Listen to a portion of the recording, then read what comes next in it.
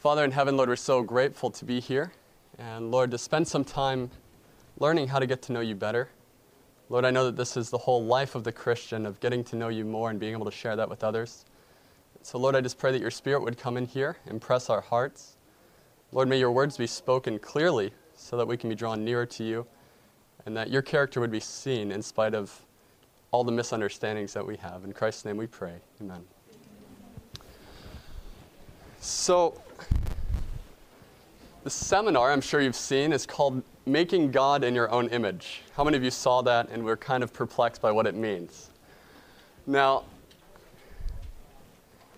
it's interesting. Have you ever heard someone say, well, I don't see God that way? Or I believe in a God who does this. Or I believe God looks like this. And they're just conjecturing of what they think God is like. Something that hit me, I'll share an experience of how this title came up in my mind. There was a canvasser who went to a door. I'm involved in literature ministry, so canvassing is really near and dear to my heart. And so a lot of stories will come from there because I believe it brings out practical applications.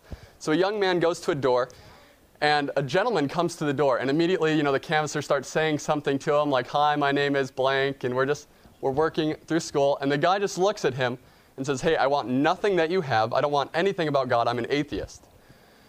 And the canvasser just looked at him, and he said, well, tell me about the God you don't believe in.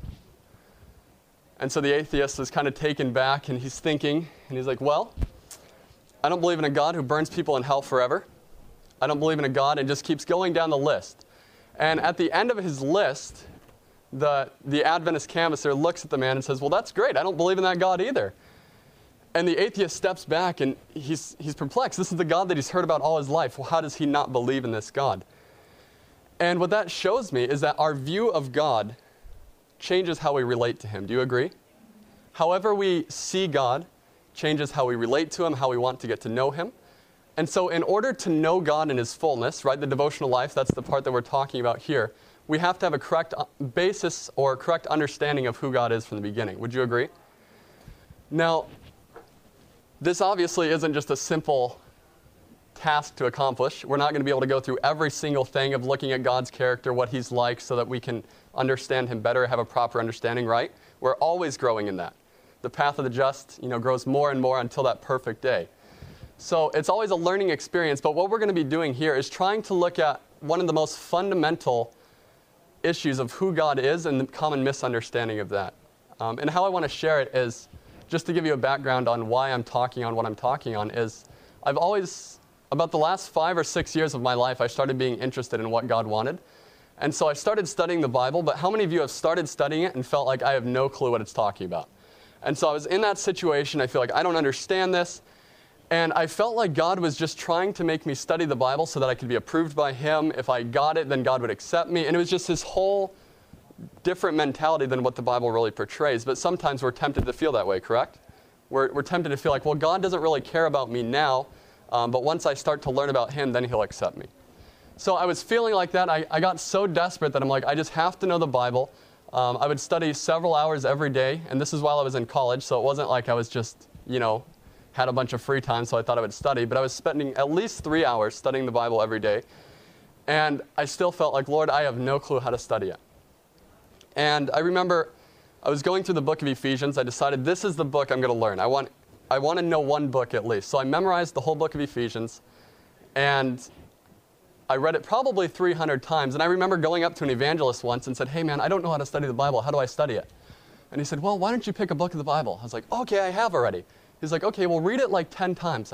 I told him, I was like, well, I read Ephesians 200 times already right now. Does that count? And he just looked at me astounded, like, what's wrong? That's supposed to do it. But the reason why I couldn't understand the Bible is because I saw God as someone distant, and I saw God as someone who he wasn't. And this is what I want to share with you, this, the journey that I took. And I want to read a quote to you, because this is what the great controversy is about, right? Satan is constantly trying to misrepresent who God is in order to draw us away from God. Would you agree? And so I want to read you a quote. This is from Desire of Ages, page 21, paragraph 3. It says, he, Lucifer, sought to gain control of heavenly beings. So he's trying to gain control, and this is what he does to do that. It says that he therefore misrepresented God, attributing to him the desire of self-exaltation. With his own evil characteristics, he sought to invest the loving Creator. So Satan knows that if he could get the angels to think that God was not loving, that he was just concerned about himself, that then he could draw them away from God. And not only that, but he sought to put his own characteristics, that of the devil, on God. And I think that's really what we're seeing today, right? You hear a lot of non-Christian, atheist people who say they want nothing to do with God because they don't believe in a God who does blank, right? And it may not even be a biblical thing, or it's just a misunderstanding of Scripture that's leading them to that view of God. And so, what is it that can help us change our mindset? Where do you think we can find the clearest representation of who God is? Christ? And this is what I started thinking. You know, what is the purpose of Christ coming? We know that he came to what? Die for our sins, right? We've heard that since we were this big. But what else did Christ's death reveal to us? And what does that show us about God's character as a whole? And that's what we're going to be kind of focusing on, is what is it that causes, what brings about this mind shift? Because we look at Adam. Okay, let's think of Adam back in the Garden of Eden, right? And Genesis chapter 3, what happens to Adam and Eve? They fall. And Adam does what? Wait, this is common knowledge. What does Adam do after he falls? He goes and what? Hides. And he hides, and why is he hiding? Shame. And so what does sin bring? It brings shame. We've heard this before. But Adam had this thought that since he had sinned, he was no longer accepted with God, right? There was no way that God could love him. How many of you have ever felt like, how could God, so perfect, love someone so sinful as me? And so I felt that way, and that's how I was feeling as I was studying the Bible, and this is how Adam felt. So as he's feeling that way, he runs from God, and so God comes into the garden, says, Adam, where are you? And he says, well, Lord, I'm hiding because, when I heard you coming, I had sinned. And, well, who told you were naked? And it goes through this whole process, which we're familiar with. But what I want to bring out is that it was Adam's misunderstanding of what happens after sin that really led him to have a misunderstanding of God. He thought that God, now that he had sinned, was just kind of keeping him at arm's length, not allowing him to come close to him. How many of you have felt that way as well? And so this is what we're looking at. We're going to be seeing that God is not a God who keeps you at arm's length, but God is a God who pursues us. Amen?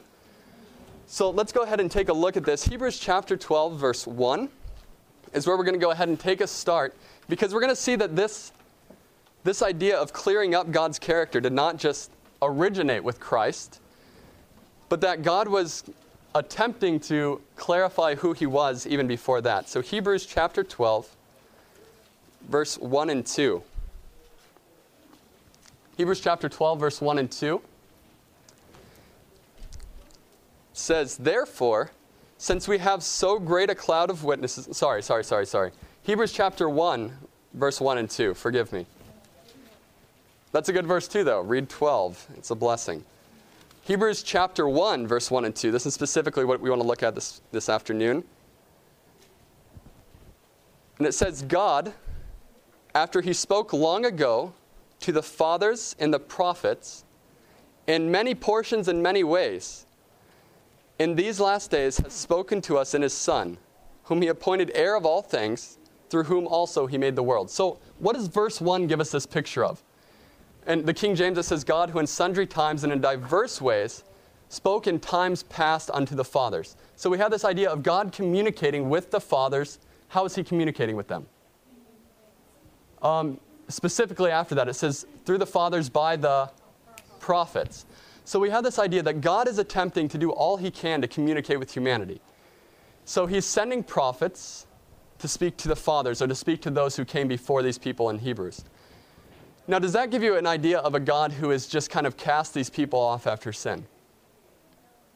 No. You have this idea that after sin, God was still coming to do all that he could to pursue humanity.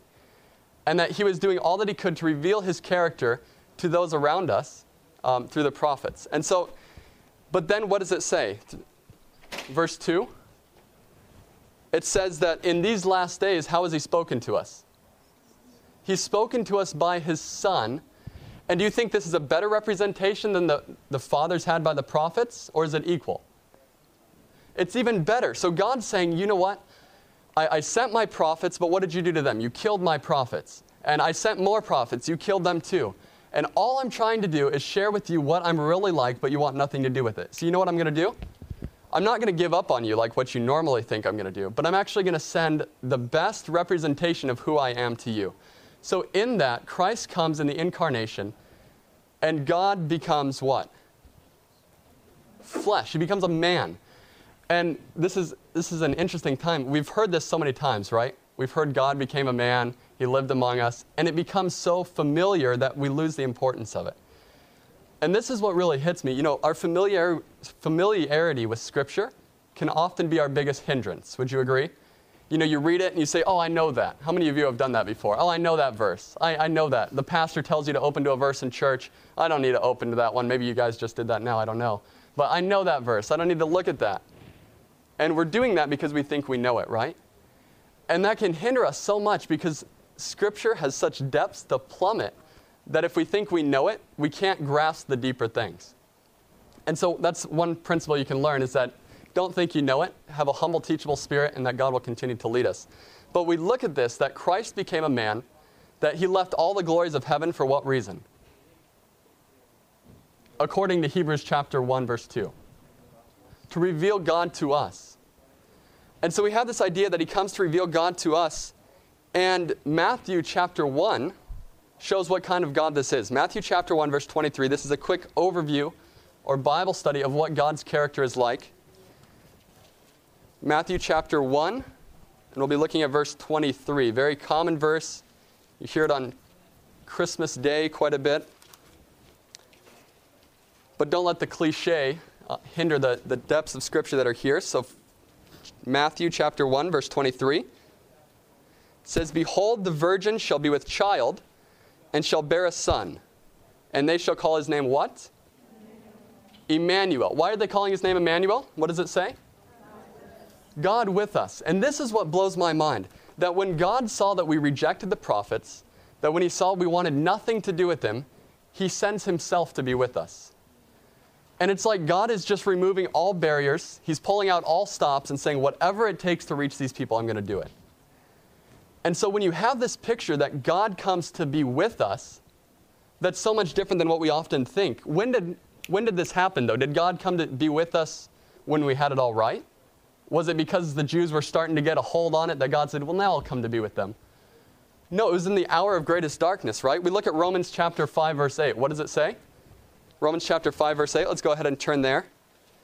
Let's put it in perspective. When did God come? Romans 5, verse 8 says, but God demonstrated his own love towards us. How did he demonstrate his love towards us? In that, while we were yet sinners, Christ died for us.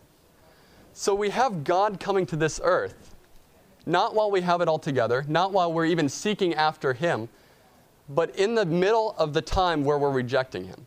Do you guys see that? Now, is that a different perspective than we often think? How many of you have sinned and just felt like God is so far away from me right now? Or sometimes you're just sitting there on your knees, you're praying, and you're thinking, God isn't even hearing my prayers. He's so distant. I don't even know why I'm praying. I'm just wasting my time. But in the Bible, we see that God is a God who is with us. He's a God who's among us. He's a God who's pursuing us. And that God is doing whatever it takes to be near to us, regardless of what we're doing to be away from him. Does that make sense? Now, he's not violating our will. You know, he's not pushing things on us, but he's trying to give us every opportunity possible to know him more. And this is something that blew my mind, because if any of you are like me, when I was first coming to Christ, I remember there was a lot of explicit sins in my life, if you know what I mean. Before I was interested in God, I was very interested in street racing and drugs and crazy music, and just thinking, how could God ever accept me? How could God do this? And it doesn't even go there. Some of you have been Christians and been good Christians most of your lives.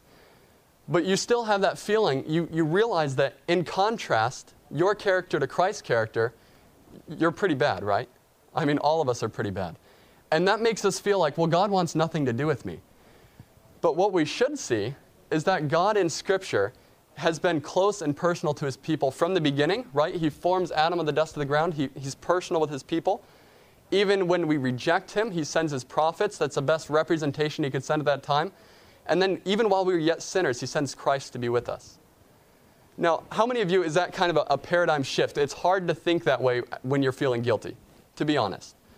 And so this is something that we need to recognize, because I believe the greatest hindrance in having a consistent devotional life is having an inconsistent view of who God is. Because if you believe, oh, God accepts me when I'm good, but rejects me when I'm bad, then how are you ever going to be consistent, right? Now, let me be clear. I'm not saying that God likes sin, right? And I'm not saying that it's okay to sin and that we should take it lightly. That's not at all what I'm saying. But what I'm saying is that God, in spite of who we are, still loves us, right? Unconditional love. And this is something that is so important for us to learn, because if we can't see that God loves us at all times, how are we ever going to love Him at all times? And so these are changes that we really need to make in our thinking and ask God. We can't do it on our own. We have to ask God that He'll change our perspective and give us this new insight. You know, one of my favorite quotes I want to share with you really quick is found in Desire of Ages, page 25. And it paints the picture of what Christ really came to do when He came to this earth. It says, Christ was treated as ye deserve, so that you could be treated as He deserved. He was condemned for our sins, in which He had no share, that we might be justified by His righteousness, in which we had no share.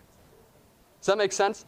He's giving up everything to take our condemnation, and we're giving Him junk to get His glorification. Does that make sense? He's just getting he's getting the short end of the deal.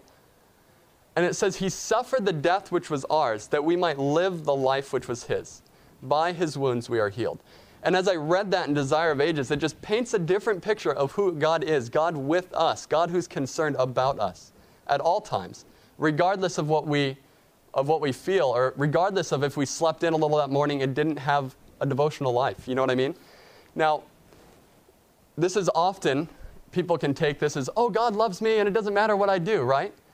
But when you realize what God has done for you and you realize the love that He's shown, doesn't it just lead you to want to know Him more? I mean, it's amazing. When you see someone who sacrifices so much for you, it causes you to love them more. Like, I'll give you an example. The first time I ever saw a clear picture of who God was actually through one of my friends while I was still in the world.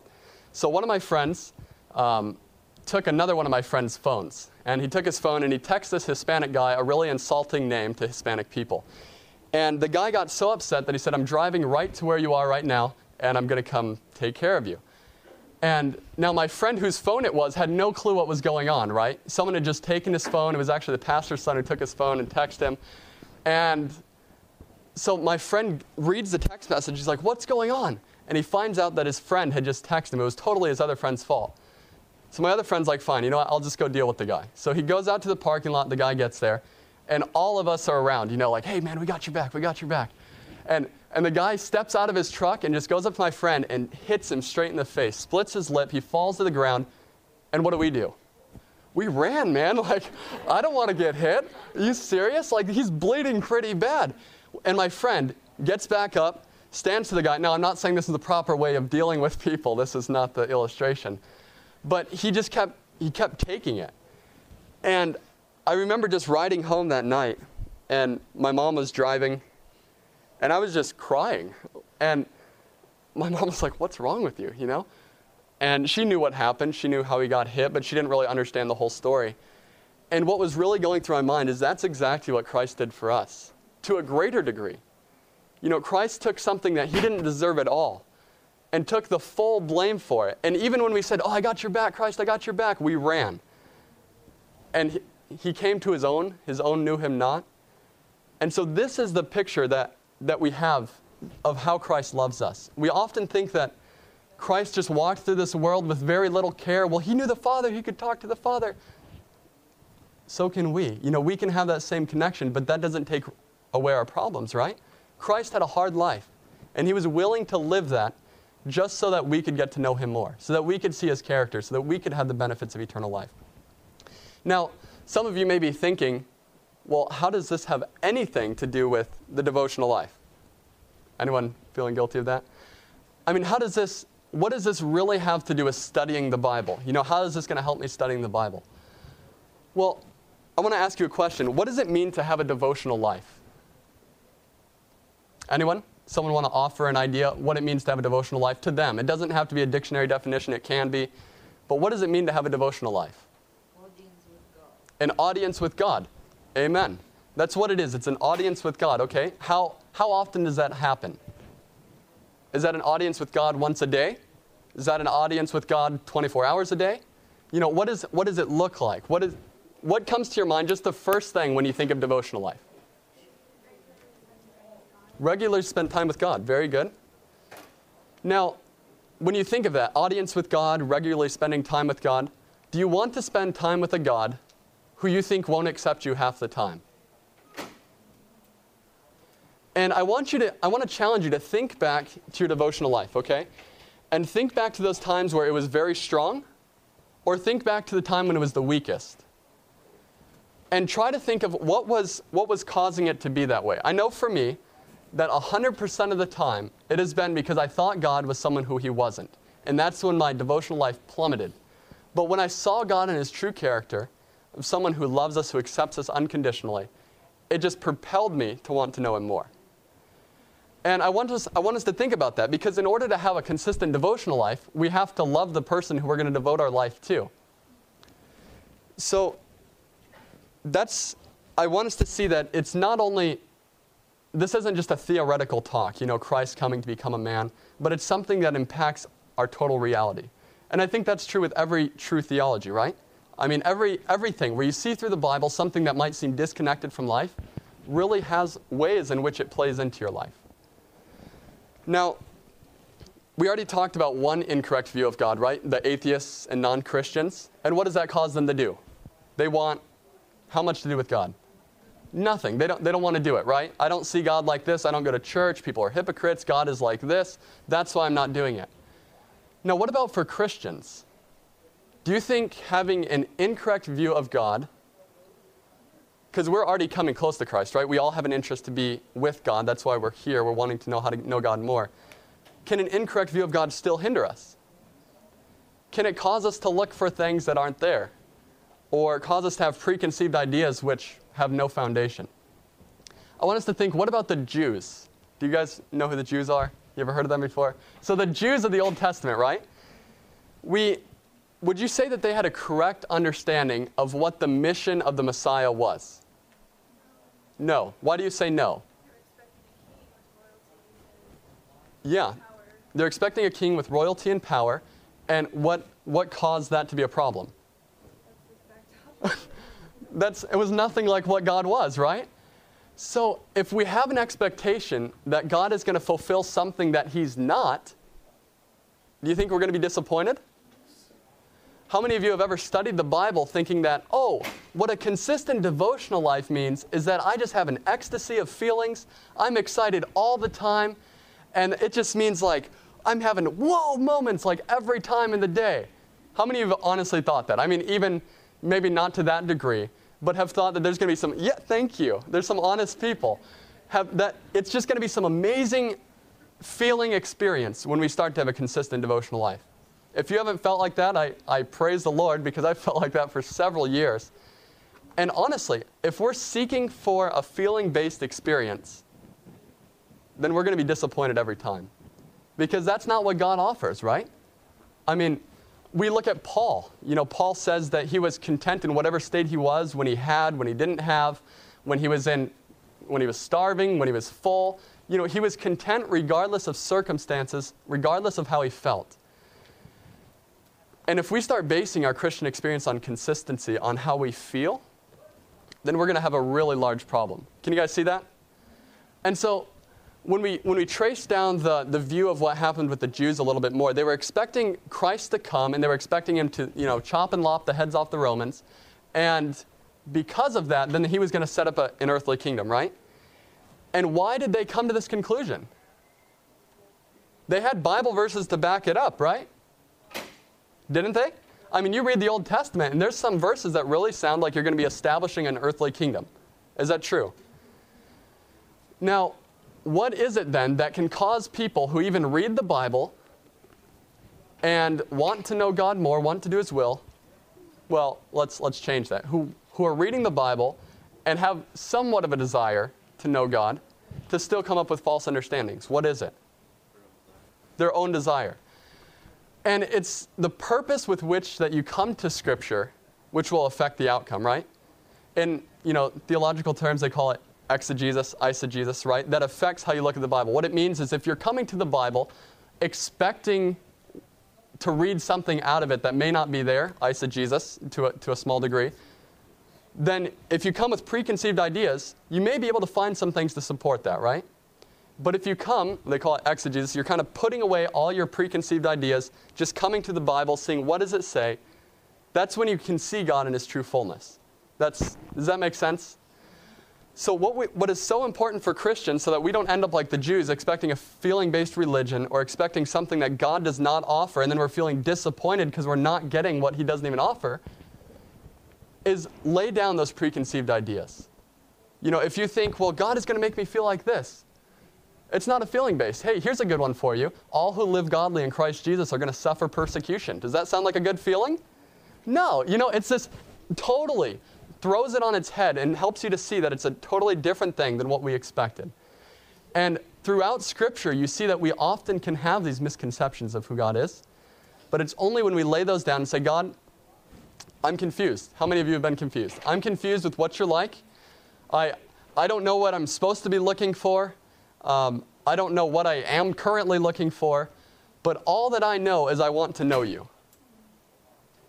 And I know that you're a God who wants to know me because I see that you did whatever it took to help me to know you. And so when you have this idea, I don't even know what God's like, but I realize that He's pursuing me with everything that He has, do you feel like you can be a little more consistent? Because you're not looking for, am I getting this feeling? Or did I learn a lot of information this morning in my devotions? No, you're looking for, how can I just get to know God more? Because I know He wants to show me, and I know He will in time, right? And so the thing I want to encourage everyone on is that the importance of devotions is not just so you feel better.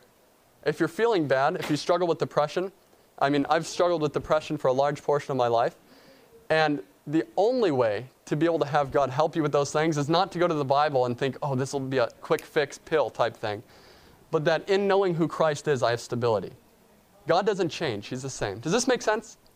Are you guys seeing a connection here with your devotional life? Are you being able to make that connection? Because I'm hoping this is practical, because as I'm thinking, they gave me the topic of devotions. And I was thinking, man, first of all, I have no qualifications. I'm just going to be honest with you. I don't have letters behind my name. I'm not. And I'm thinking, why devotions? What is the core of devotions? And then I was thinking, wait, that's the Christian life. That's like everything. Because your devotion to God, you can't just devote your life to God one day a week, right? You can't just devote your time to God an hour a day. And we'll talk about this more in the next section. But a devotion life is something that encompasses everything that you do.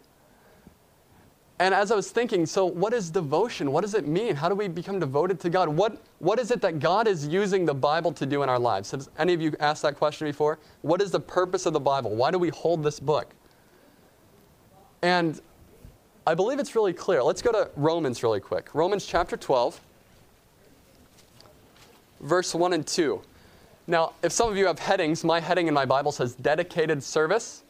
Now, dedication is a synonym with devotion. I'm not making a huge case of this is exactly what the verse is saying. But you can see that the idea of dedication or devotion is in this verse that Paul is talking about here. So Romans chapter 12, verse 1 and 2. We've read this many times. Some of you may have memorized it. And it says, I therefore beseech ye, brethren, by the mercies of God, that ye present your bodies a living sacrifice, holy and acceptable to God, which is your reasonable service. And what? And be not conformed to this world, but what are we to be? Be transformed by what? Renewing of your mind, that ye may prove what is that good and acceptable and perfect will of God, right? So what is the whole issue here? What is Paul saying? He says we're supposed to present our bodies as a living sacrifice, and then he keeps zoning in, right? He says, don't be conformed to this world, but be transformed. So, okay, I need a change of my body. No. Not just a change of your body, but be transformed in the renewing of your what? Your mind. What does it mean, your mind? Is God asking us to have operations on our head to pull it out and put a new brain in? I mean, honestly, like, the Bible uses symbolism or analogies to relate things, and sometimes we don't take time to break it down so we don't get the depths of Scripture. What does it mean to have a renewed mind? Thought process, Your choices. Yeah, your thought process, your choices, right? Everything that happens from where? Our mind. It controls us, right? And so God is saying, hey, in order to be, this is what I'm requiring of you as a Christian. This is what I'm wanting to see. Not as some requirement that's going to hold over your head so you have to feel like you have to do something, but a requirement so you can experience the best of life, life more abundantly. He says you need to have a renewed mind. Well, how do we have a renewed mind? How do we change our minds? By guarding it according to the Word of God. By the Word of God, definitely, guarding it. And we're going to be going more into depth in practical ways of doing this in the next seminar, but I just want to give you guys thoughts. Like, why are you studying the Bible? What is your purpose of studying the Bible? Why did you come to this seminar? What are you thinking? Getting at the core of the problem, because when you can address the root, it really affects the fruit. But if you're just chopping off the fruit and trying to get rid of that, then it's going to hinder yourself, right? So we see this, that Paul is calling for a renewed mind. Now, do we see this theme throughout Scripture, or is this the only place that Paul talks about this? All throughout, right? I mean, we see it, Paul says, put away the old man and allow the new man to come, right? Or if any man be in Christ, he's a what? A new creature. There's this idea of a revision or a rethinking of how we live our lives. And that's the point of the Scriptures. Do you guys see that? We all have these false conceptions of who God is. Regardless of who we are, what our background is, how long we've been studying the Bible, there are still these false conceptions, right? We're growing more and more every day. It's steps to Christ, not a leap into His presence, We're growing to know God more. And as we continue this process, we're seeing that, man, I didn't think God was like that before. I didn't know God actually cared about me regardless of, my behavior. And it starts to just put our thoughts on its head. The reason I share this is I was in high school. I was with a friend. I was actually just talking to her about this last night. In high school, we went on a mission trip together. And she asked me, like, hey, what are you going to be doing in the morning or something? And I was like, oh, I'm studying the Bible. Well, why do you study the Bible? She's an Adventist girl, Why are you studying the Bible? And I didn't have an answer, That's what I'm supposed to do. I mean, didn't your mom tell you to study the Bible or something, Like, and I was just thinking, well, why do I study the Bible? She's like, well, I don't study the Bible because God's with me all the time, right? We just looked at that, didn't we? We just looked how God is constantly with us. He's pursuing us. Why do we need to study? He's with us. So I was stumped, man. I was like, I don't know why I study the Bible. I guess I had nothing else to do for 2 hours a day. To be honest, when you get questioned on some fundamental things, we don't know. But I began to think about it, and I realized that there's a different premise that she was coming from. If I have the thought that God is walking beside me, and if I'm not reading the Bible, and wherever I walk, God's like, hey, turn left. Okay, cool. Hey, talk to this person. Hey, this is what I'm like. God's just talking to me all day long. Then would I need the Bible? No. But does God still on a daily basis, in a common circumstance, talk to us all the time? Verbally, is what I mean. No, we don't live in that type of society. God chose to use the Bible to speak to us, right? And as I was thinking about this, I'm thinking, well, I have misconceptions of who God is. So in order to clear that up, what do? Just keep knowing that God's with me?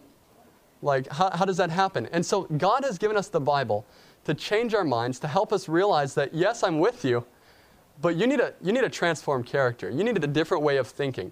And it's just putting everything else on its head. And so this is something that has really established what it means to have a devotional life. Does that make sense? So we have 3 minutes left. And if there's anyone with any questions, I just want to take a couple seconds to answer those.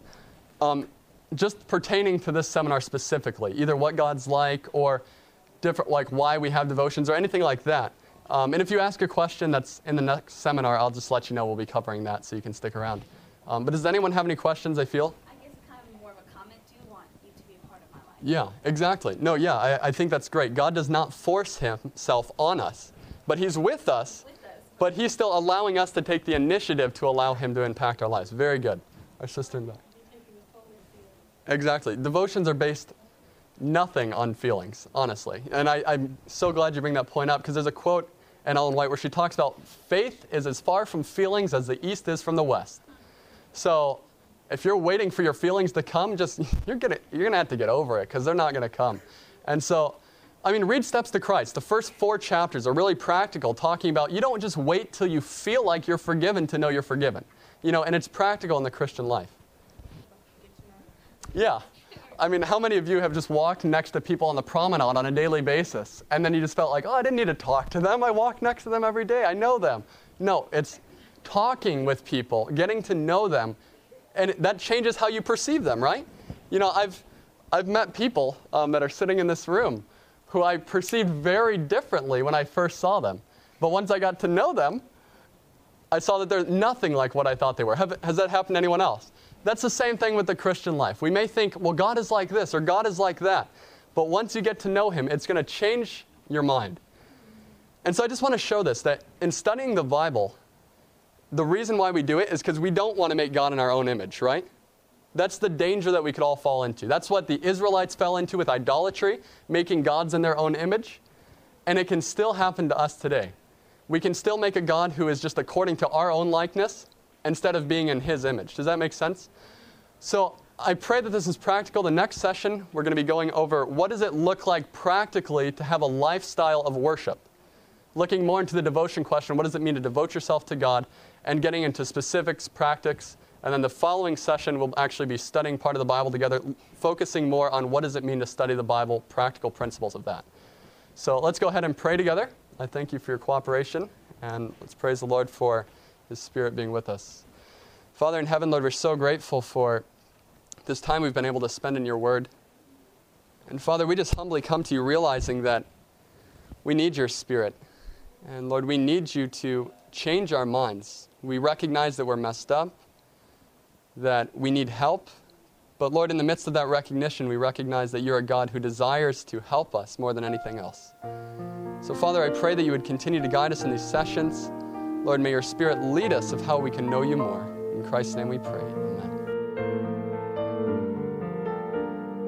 This media was brought to you by Audioverse, a website dedicated to spreading God's Word through free sermon audio and much more. If you would like to know more about Audioverse, or if you would like to listen to more sermons, please visit www.audioverse.org.